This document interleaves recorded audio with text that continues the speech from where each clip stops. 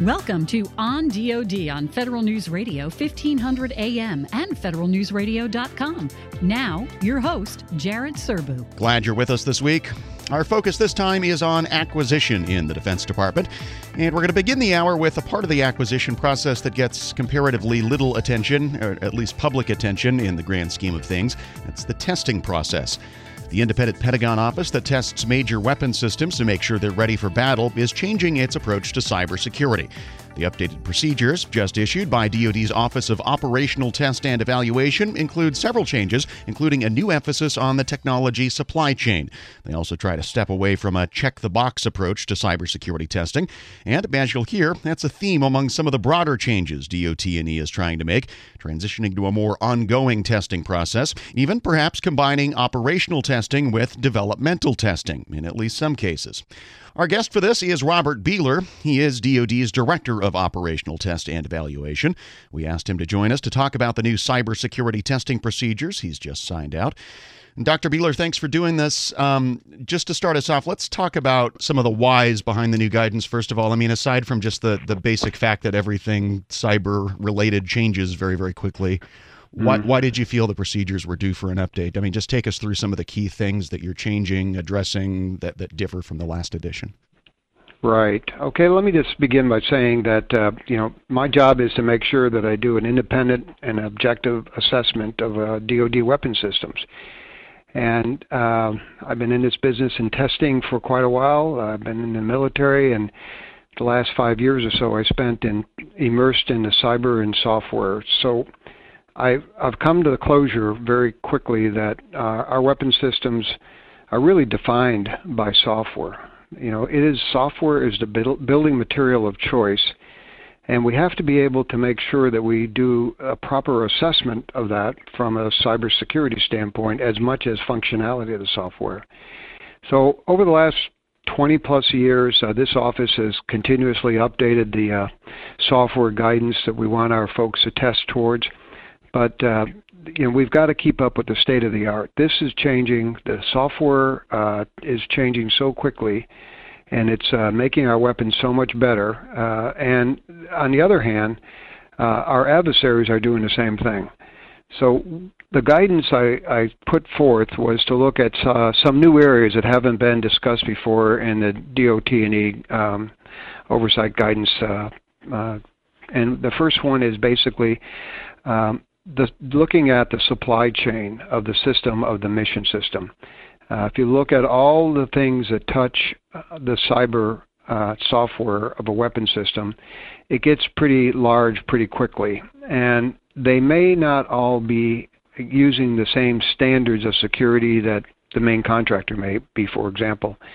And my feeling is it could very well be the soft underbelly of cybersecurity for our weapon system. So the guidance is to look at the supply chain and to make sure that you, the program manager, is comfortable with the cybersecurity of that supply chain. That's one. The other is to focus on we can't test everything. That's really the main issue we have here. But we have to be able to make sure that what is really needed to continue to operate is resilient to cyber. And that is, it has to be able to recover from a cyber attack and be able to do the mission. And that's one of the other things I'm asking the testers to look at is the resilience of the critical capabilities of software on that weapon system. Let me pick up a little bit on that point, because the previous version had an appendix with a big long list of compliance metrics with pointers to all kinds of NIST controls that were supposed to be met during the cooperative vulnerability assessment phase. By contrast, I don't think we see the word compliance a single time in the new procedures. What should we read into that? Are we really seeing more of an emphasis on resilience over compliance? Well, that's a very, very good question. We cannot take a checklist mentality to solve all the cyber problems. We can have compliance, and there's lots of compliance checklists, and I don't want any tester to walk away saying, if I fill all the squares in those compliant checklists, that the system is going to be capable of doing its mission in a cyber-intensive environment. Mm-hmm. I come from the world of trust but verify. I mean, we can listen to folks say that they've complied with all the checklists. We can listen to contractors saying that the systems are safe and cannot be intruded through the supply chain, for example. Those are very good words, but in the end, it's my responsibility and this office's responsibility to make sure by doing an assessment to make sure that's correct. So I agree with you. The annex has all kinds of compliance requirements, but here again, some of it, I believe, we have to make sure that we go out and do the assessment physically rather than just writing it off. Let me go back to something you said toward the start, which is your point that your emphasis on the fact that basically everything the department buys is reliant on IT. These procedures, I'm assuming, they're going to apply to things that are pure IT, like the electronic health record, and more traditional weapon systems like the F-35 that are very heavily reliant on IT. Do you approach those things differently from a testing perspective? Absolutely. Let me begin by saying that on my oversight list of major defense acquisition programs that we're testing against, the list is about 300 plus programs that we have that are on my oversight list. Now, every year we do about a third of that in operational testing, and we report on that annually to Congress. But if you look at an IT system, we can look at it in a much different way than we have to look at cyber software that's embedded in the hardware. They have to be looked at in different ways. In the end, we want to make sure that they operate the way they're supposed to operate. But when we have a network, for example, and it touches so many parts, and maybe even into the internet, the challenges are enormous because there's so many places that there are vulnerabilities. Let me just add a comment about software in general. Mm-hmm. I like software. I mean, it had so much functionality we never have had before. And I one time in my career, I was an experimental test pilot, and software really doesn't weigh anything. And when you're talking about airplanes, satellites, or whatever, you want to reduce the weight. But the more software you have, the more capability you have. But also, the more software you have, the more complexity you have. And when you have more complexity, you introduce more vulnerabilities. We call it the attack surface increases, whether it be software in an IT system or software on the next generation super carrier. We have to make sure that we know where those vulnerabilities are. And the challenge we have is the resources we have to do that with. If I could go into that just a second, I think this is a really important issue. Is right now we have some incredible red teaming individuals and their people that help us look at the vulnerabilities of the weapon systems or the IT system for that matter and see what the vulnerabilities are. And we try to find, how would an adversary get into a network or into a system? Now, if you think about how much software we have in this world on our weapon system, and just about every day it's growing by tens of millions, humans just cannot scale to do all that testing. So my thrust is to be able to come up with automated testing, vulnerability discovery, and vulnerability patching in a automated way because, individuals we just can't scale up with people. So this is a thrust that we're looking at in the Department of Defense to come up with those automated tools. And I can tell you that these are being developed in the commercial world. And you just have to look at the banking system, the critical infrastructure like electrical power grids. They look at vulnerability discovery 24/7. We have to get there in the department to look at our weapon systems that are software intensive to make sure that we're comfortable that we know what the status of that software is at any given time. That seems like a really big change to me in the way DoD thinks about operational test, and especially if the department succeeds in moving toward this more iterative software development model. In the frame of mind you're thinking in, does the operational test process become no longer a single point in time OT event, and and OT is continuously ongoing throughout the life cycle of the system? Exactly. That is a critical point when you talk about iterative incremental development. We're using names like Agile Acquisition, DevOps. There's a lot of names for it, but really what we're trying to do is get the developers, the users, and the testers all in the same room at the same time and continuously develop and test and deliver the capabilities that software allow you to have.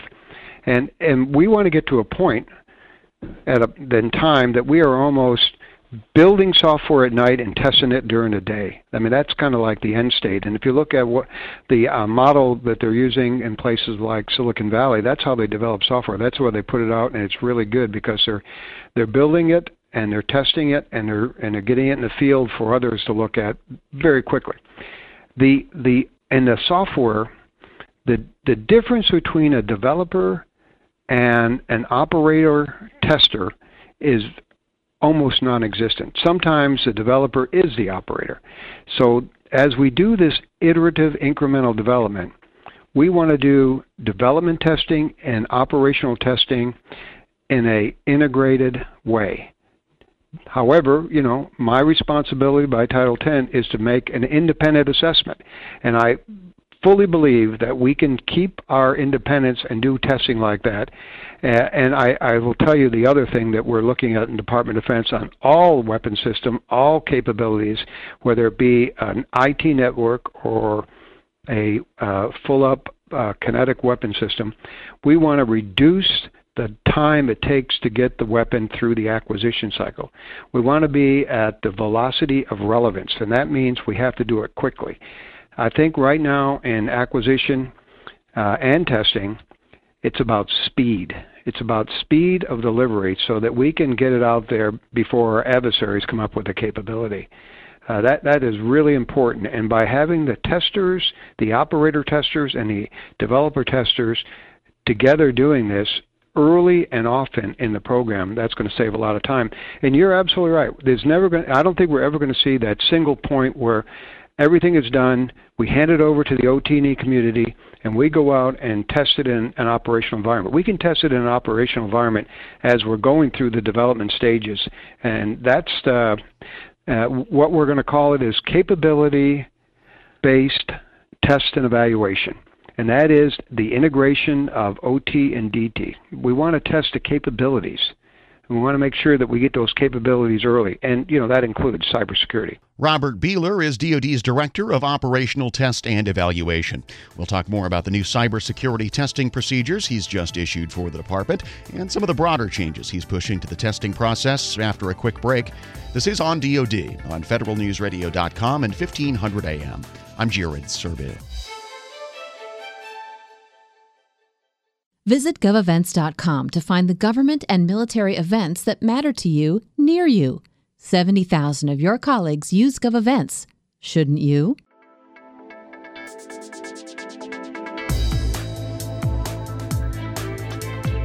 Back on federalnewsradio.com and 1500 AM. This is On DoD. I'm Jared Serbu. And getting back to our conversation with Robert Behler, DoD's Director of Operational Test and Evaluation. He's joining us to talk about a new set of cybersecurity testing procedures he's just signed out last month. As he was telling us before the break, part of the goal is to transition the testing process for software into an ongoing process, not just a one-time event. That's going to mean some degree of integration between DoD's testing community and the rest of the participants in the acquisition process, as he said before the break, so that everyone's operating under one roof. How much of a cultural change is this going to be, and how hard is it going to be to pull off? Because, and this may be wrong, but my perception of how a program office traditionally thinks of the OT community is like this external oversight force that swoops in at some point in time and critiques their work, and hopefully at some point they go away. This model you're talking about is pretty different from that. Well, let's just start with, we'll just focus on software. Software is never going to die. It's going to continuously grow, and it's going to change throughout the life cycle of the program. For example, the F-35 will be around for 40 or 50 years after it gets in the field. That software is going to change continuously, And in the end, I think more capability will come from software upgrades than hardware upgrades. And so we're going to have to come up with a way to continuously test the software. And that's where the automated testing comes into it. I think we're able to do that in an automated way. We'll be able to get the capabilities out there very, very quickly. As much as you do intend to rely on automation here, you're also going to need smart humans still to some degree. And I wonder what your assessment is of the current OT workforce in the area of cyber and their ability to stay ahead of threats in the way that you want to. Okay, that is a very good question. The cyber workforce is inadequate today, and I'll just put that on the table. It's not that we don't have good people to do cyber testing. We don't have enough of them. And the kind of people we're looking for that have advanced degrees in computer science, electrical engineering, have experience in software development, software testing, everybody wants those people. You know, the competition for those people outside the department is enormous. As I mentioned, I just came from a university that had the #1 software engineering school in the world, Carnegie Mellon, and the graduates that come out of there, if I can get some of them to come work for me, it's going to be really hard to keep them, because once they get in and have that talent, have those clearances, they are very valuable on the outside. So we have to the Department of Defense have to come up with a new model to attract and retain cyber experts with deep domain understanding of that field. And that's going to be not going to be trivial. And the OT community probably needs its own, right? That's not going to be a shared resource considering your need for independence. Well, my independence, you're absolutely correct. I am looking for a workforce of operational testers that have that deep domain experience and education. I would love a cadre of masters and PhDs in electrical engineering and computer science that have done this for many years. That's the kind of workforce I'm looking for. It'll be hard to do that, I believe, in the current environment that we have now. So we have to think of new ways of doing that. And some of those ways could be not actually bring them into the department, but have them available to use on different kinds of contracts. I think that is a very big deal. And let me put it to you like this. When it comes to our software versus an adversary software, our software science has to be better than our adversary software science, which means we have to have the smartest people we can find to help us do that.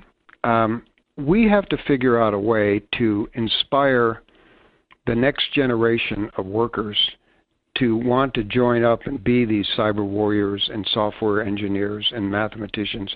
And there's some really good efforts going on right now to inspire high school students to be able to come into this field. And one in particular is the Air Force Association has got this program called Cyber Patriot, where these high school kids come together annually and they compete and have a big cyber competition. And some of the things we're seeing out of that is individuals that are at very young ages that have incredible aptitude for this kind of work. And we want to make this an inspirational opportunity for young kids to come into this career field and see the excitement associated with this. I'm just curious, within the OT world, are there particular specialties of cyber expertise that you need, or is it pretty similar to what the department needs more broadly? Me as an OT&E or as a developer, as a researcher? Well, yeah, within OT&E is really what I mean. Within OT&E, yeah. Well, the challenge we have in OT&E from an operational assessor of software and cyber is we normally get journeyman people that actually know how the system is fielded. And so that may be a challenge, but in the same token, we need a cross-section. We need some of those bright young people that have just got their PhDs and their advanced degrees in computer science, put those side by side with a journeyman cyber tester, and very quickly we could bring them up to speed. So I think that we have a similar need for the same kind of people. At the same time, we also need to develop a cadre of cyber defenders.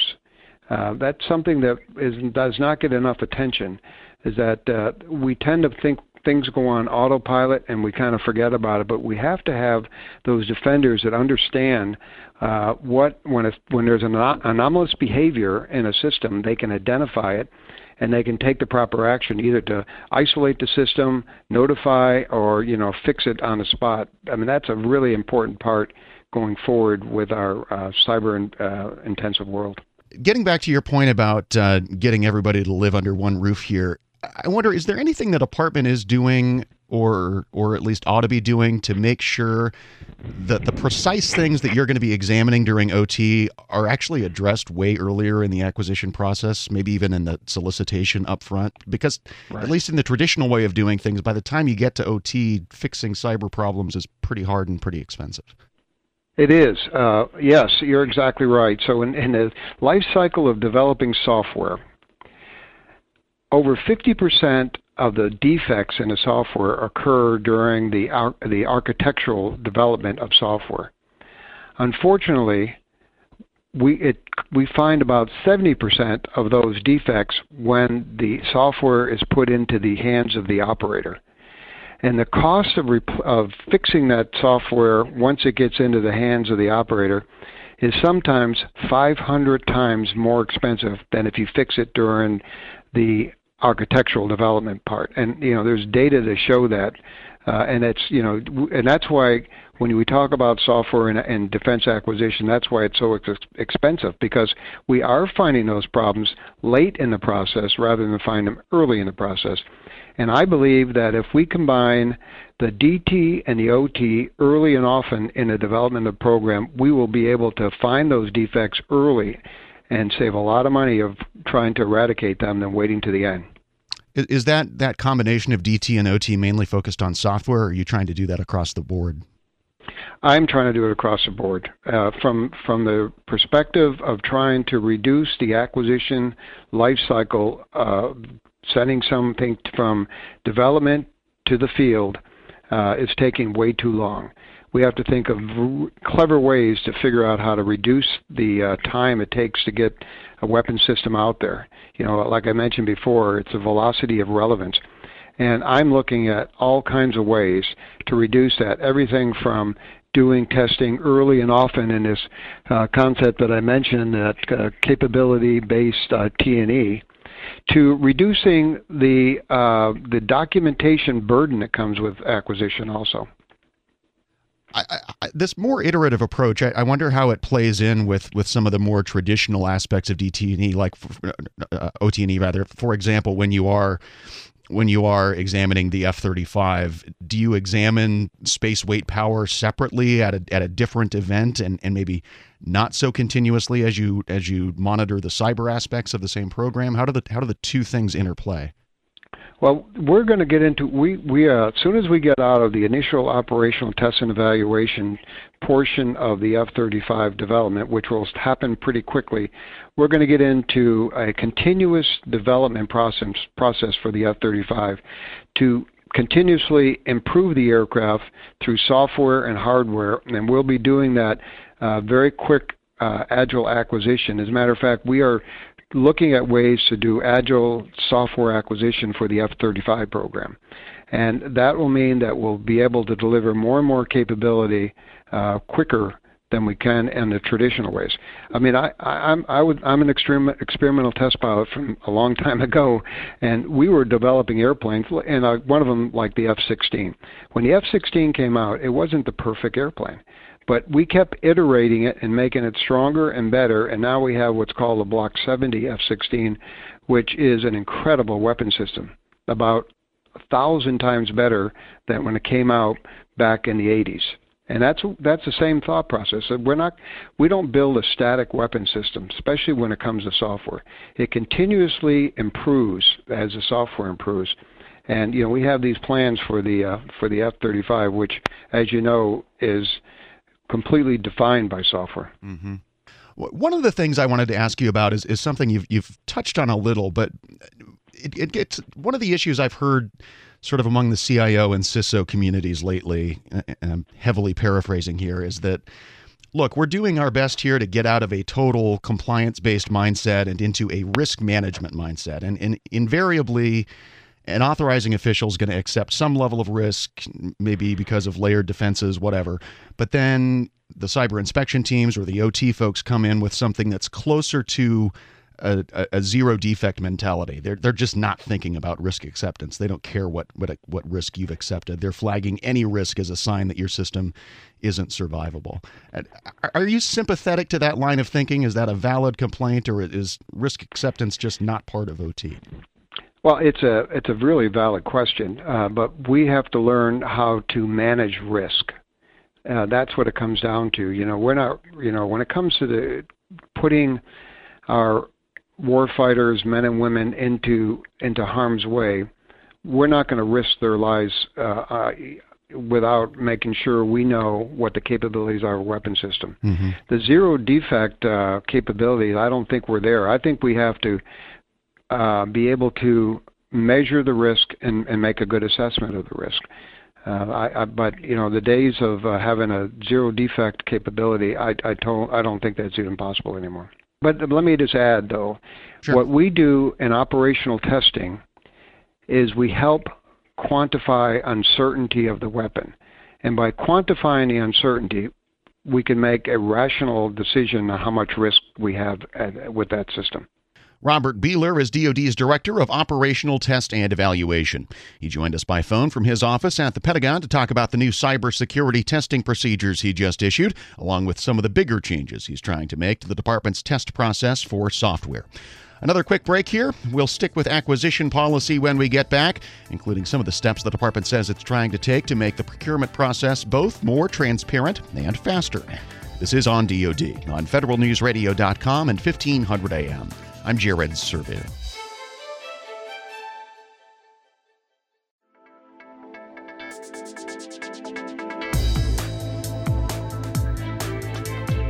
Back on federalnewsradio.com and 1500 AM. This is On DoD. I'm Jared Serbu. And as I said before the break, we're going to stick with acquisition for the balance of the hour. In the next couple segments, we're going to hear from two senior defense officials about some of the steps the department is taking internally to accelerate the entire process. As we've discussed before, Ellen Lord, the Undersecretary of Defense for Acquisition and Sustainment, made it one of her first priorities to cut the time the acquisition process takes for major systems roughly in half. The average as of now is about 2.5 years. For a little more detail on some of the steps DoD's taking to meet that goal, we're going to hear now from Shay Assad, the department's Director of Procurement and Acquisition Policy. This is an excerpt from a panel discussion he participated in at the Association of the Army's annual Hot Topic Conference on Contracting. Assad says the department is looking for both speed and transparency. And what does that mean? It just means that we're both on the same playing field, right? Government and the companies are both on the same playing field. They have the same set of facts, and that they're dealing in an environment where they're now trying to use those facts with their set of skills that they have and negotiate a position that's fair and reasonable. We have a lot of situations where we only get part of the story. And I'll give you a recent example. I won't say the program, but it was a major Army program. It was in excess of $2 billion. And to the Army's credit, they kind of held firm, and this was the negotiating team. This was the talent I'm talking about. They insisted that they get the information.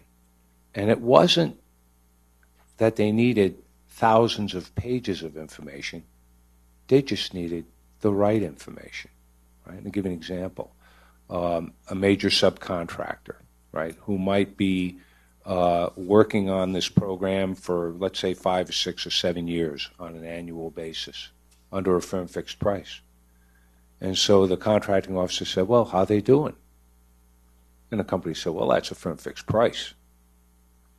And the contracting officer said, what does that have to do with anything? How can you take the position that their actual experience isn't relevant to what it is that they're selling us?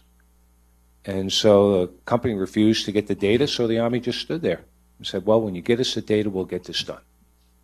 And, the company made several attempts. They went to ASALT. They went everywhere trying to get to a 4-star. The 4-star threw them out. And basically said, no, we've got a contracting officer. Go deal with her. She knows what she's asking for. So ultimately, the company finally came to provide the information. And they reached a settlement. Now, it was one of those nightmare. It took a year and a half to get done. But what happened as a result of that? The light clicked on with the company.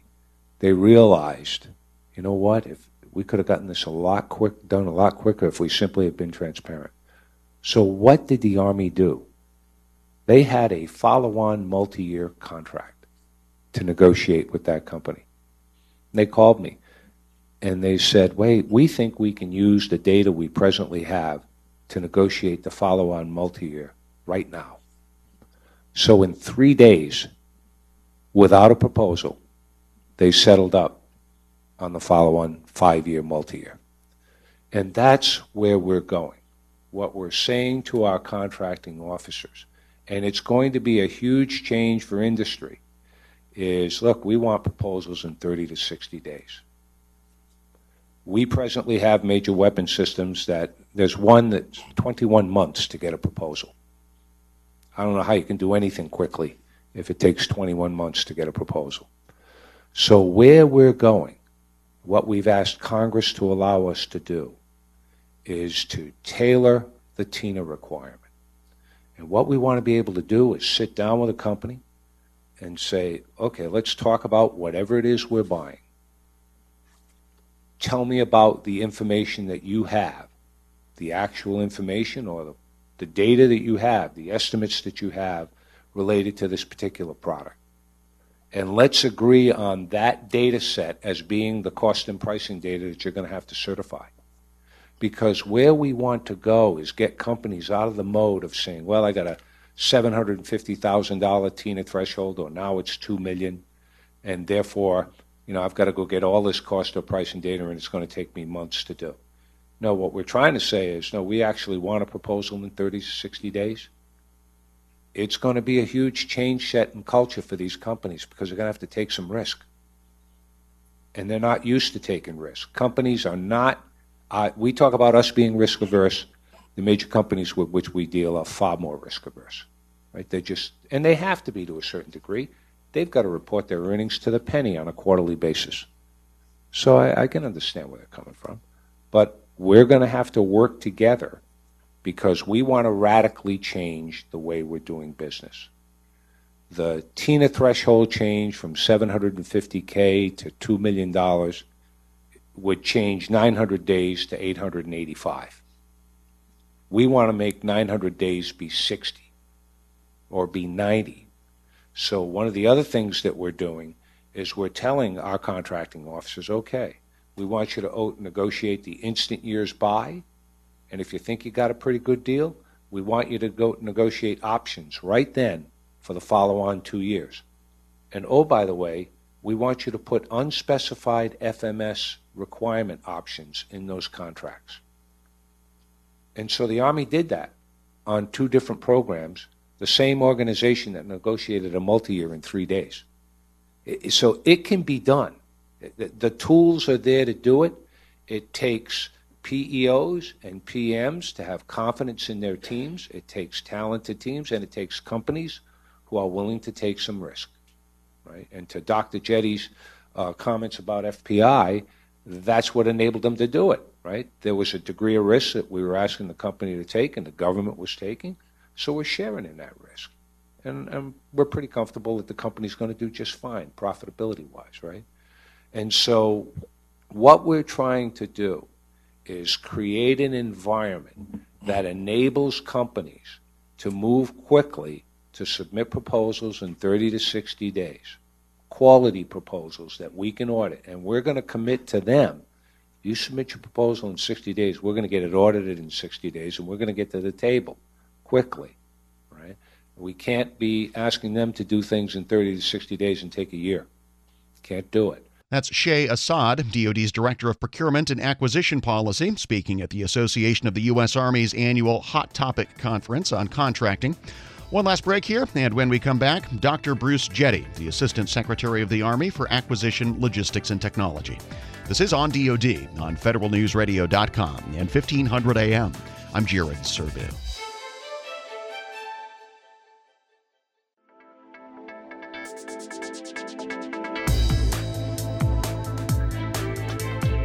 Thanks for listening to federalnewsradio.com and 1500 AM. This is On DoD. I'm Jared Serbu.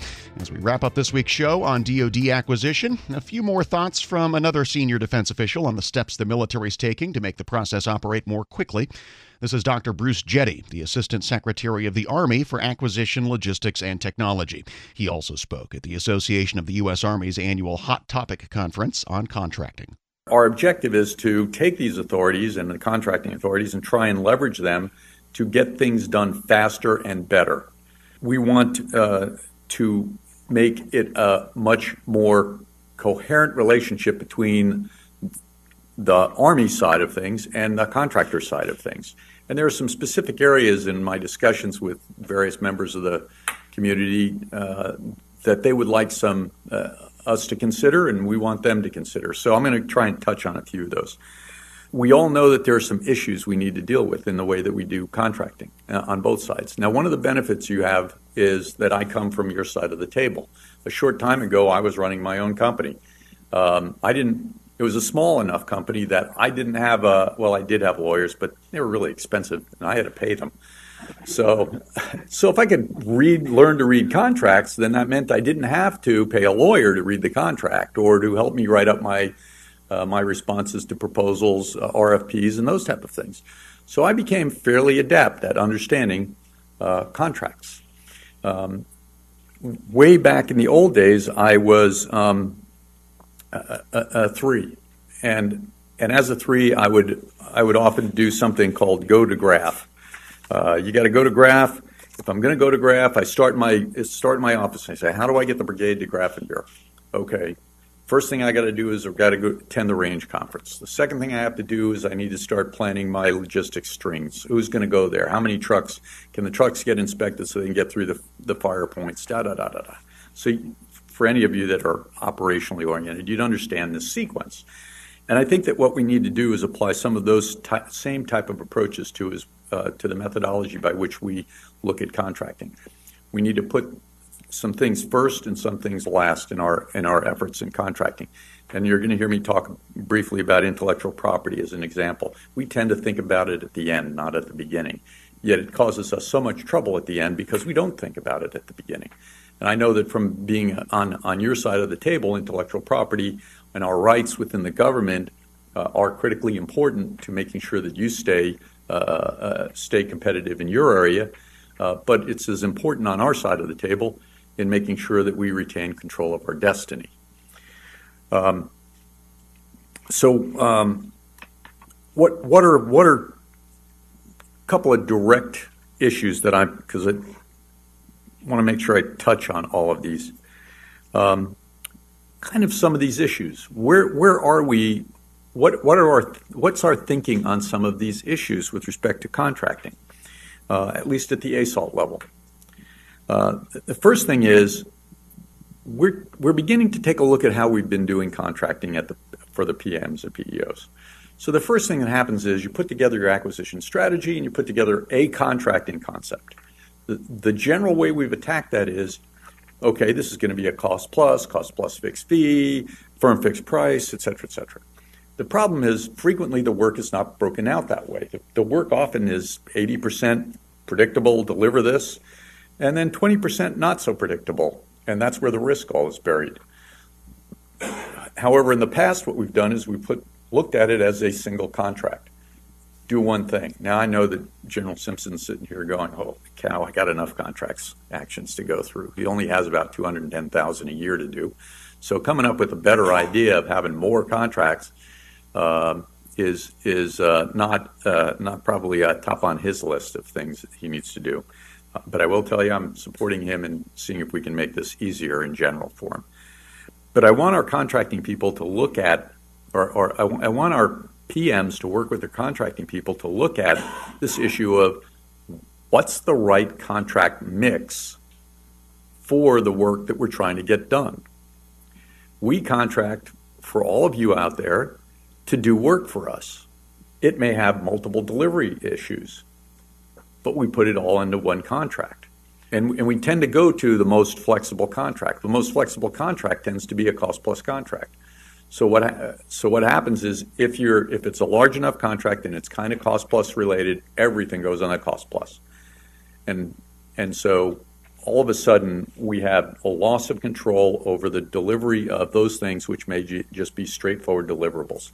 We take 100% of the risk when, frankly, as an former industry guy, we had some responsibilities. I was supposed to deliver you lug nuts on the first of the year. Well, if I don't, it's cost plus. I'll just drive over a little bit, and that's okay. We'll catch up on it because probably something else will fall apart. I mean, I'm not being too cynical because I've seen both sides of that. And the end state is that all ends up government-related risk. And so I think the only reasonable and fair thing is let's separate out the risk. Those things that you can deliver better, faster, smarter. Let's negotiate out those pieces into a firm fixed price contract. Now, there's one contract I kind of like, which is a fixed price incentive fee. I don't mind if you make a profit. I think you should make a profit. I know not everybody agrees with me, but I would be happy to assemble a firm fixed price contract in a manner which, if you deliver an agreed upon product at an agreed upon time or earlier, you get to keep the money. Okay? Now, if you don't do it, then you start eating the money. And that's how everybody else out here, we've got 5,000 companies that sell to the government generally. Okay? And I've told everybody this. I know because I'm not allowed to have any financial relationships with them. So they give me literally a list, and it's about 5,000 companies long. The rest of the world is built by everybody else. Having done commercial work as well, one of the critical areas there is if I'm supposed to deliver something, we have to negotiate out what that deliverable is. If I can't deliver it in the negotiated, what I negotiated, I start eating that. Again, Dr. Bruce Jetty, the Assistant Secretary of the Army for Acquisition, Technology, and Logistics, speaking at a recent event hosted by the Association of the U.S. Army. Just before that, we heard from Shay Assad, the Director of Defense Procurement and Acquisition Policy. And if you missed our earlier conversation with Robert Behler, DoD's Director of Operational Test and Evaluation, we'll post this week's full program at federalnewsradio.com/ondod. You can also find our show in podcast form. Subscribe on Podcast One or on Apple Podcasts. That's it for this week's edition of On DoD. Thanks as always for tuning in. I'm Jared Serbu. So long. You've been listening to On DoD with Federal News Radio DoD reporter Jared Serbu. If you missed any part of this program, you can hear the entire show or any of our weekly programs anytime at federalnewsradio.com. On DoD, only on Federal News Radio 1500 AM and federalnewsradio.com.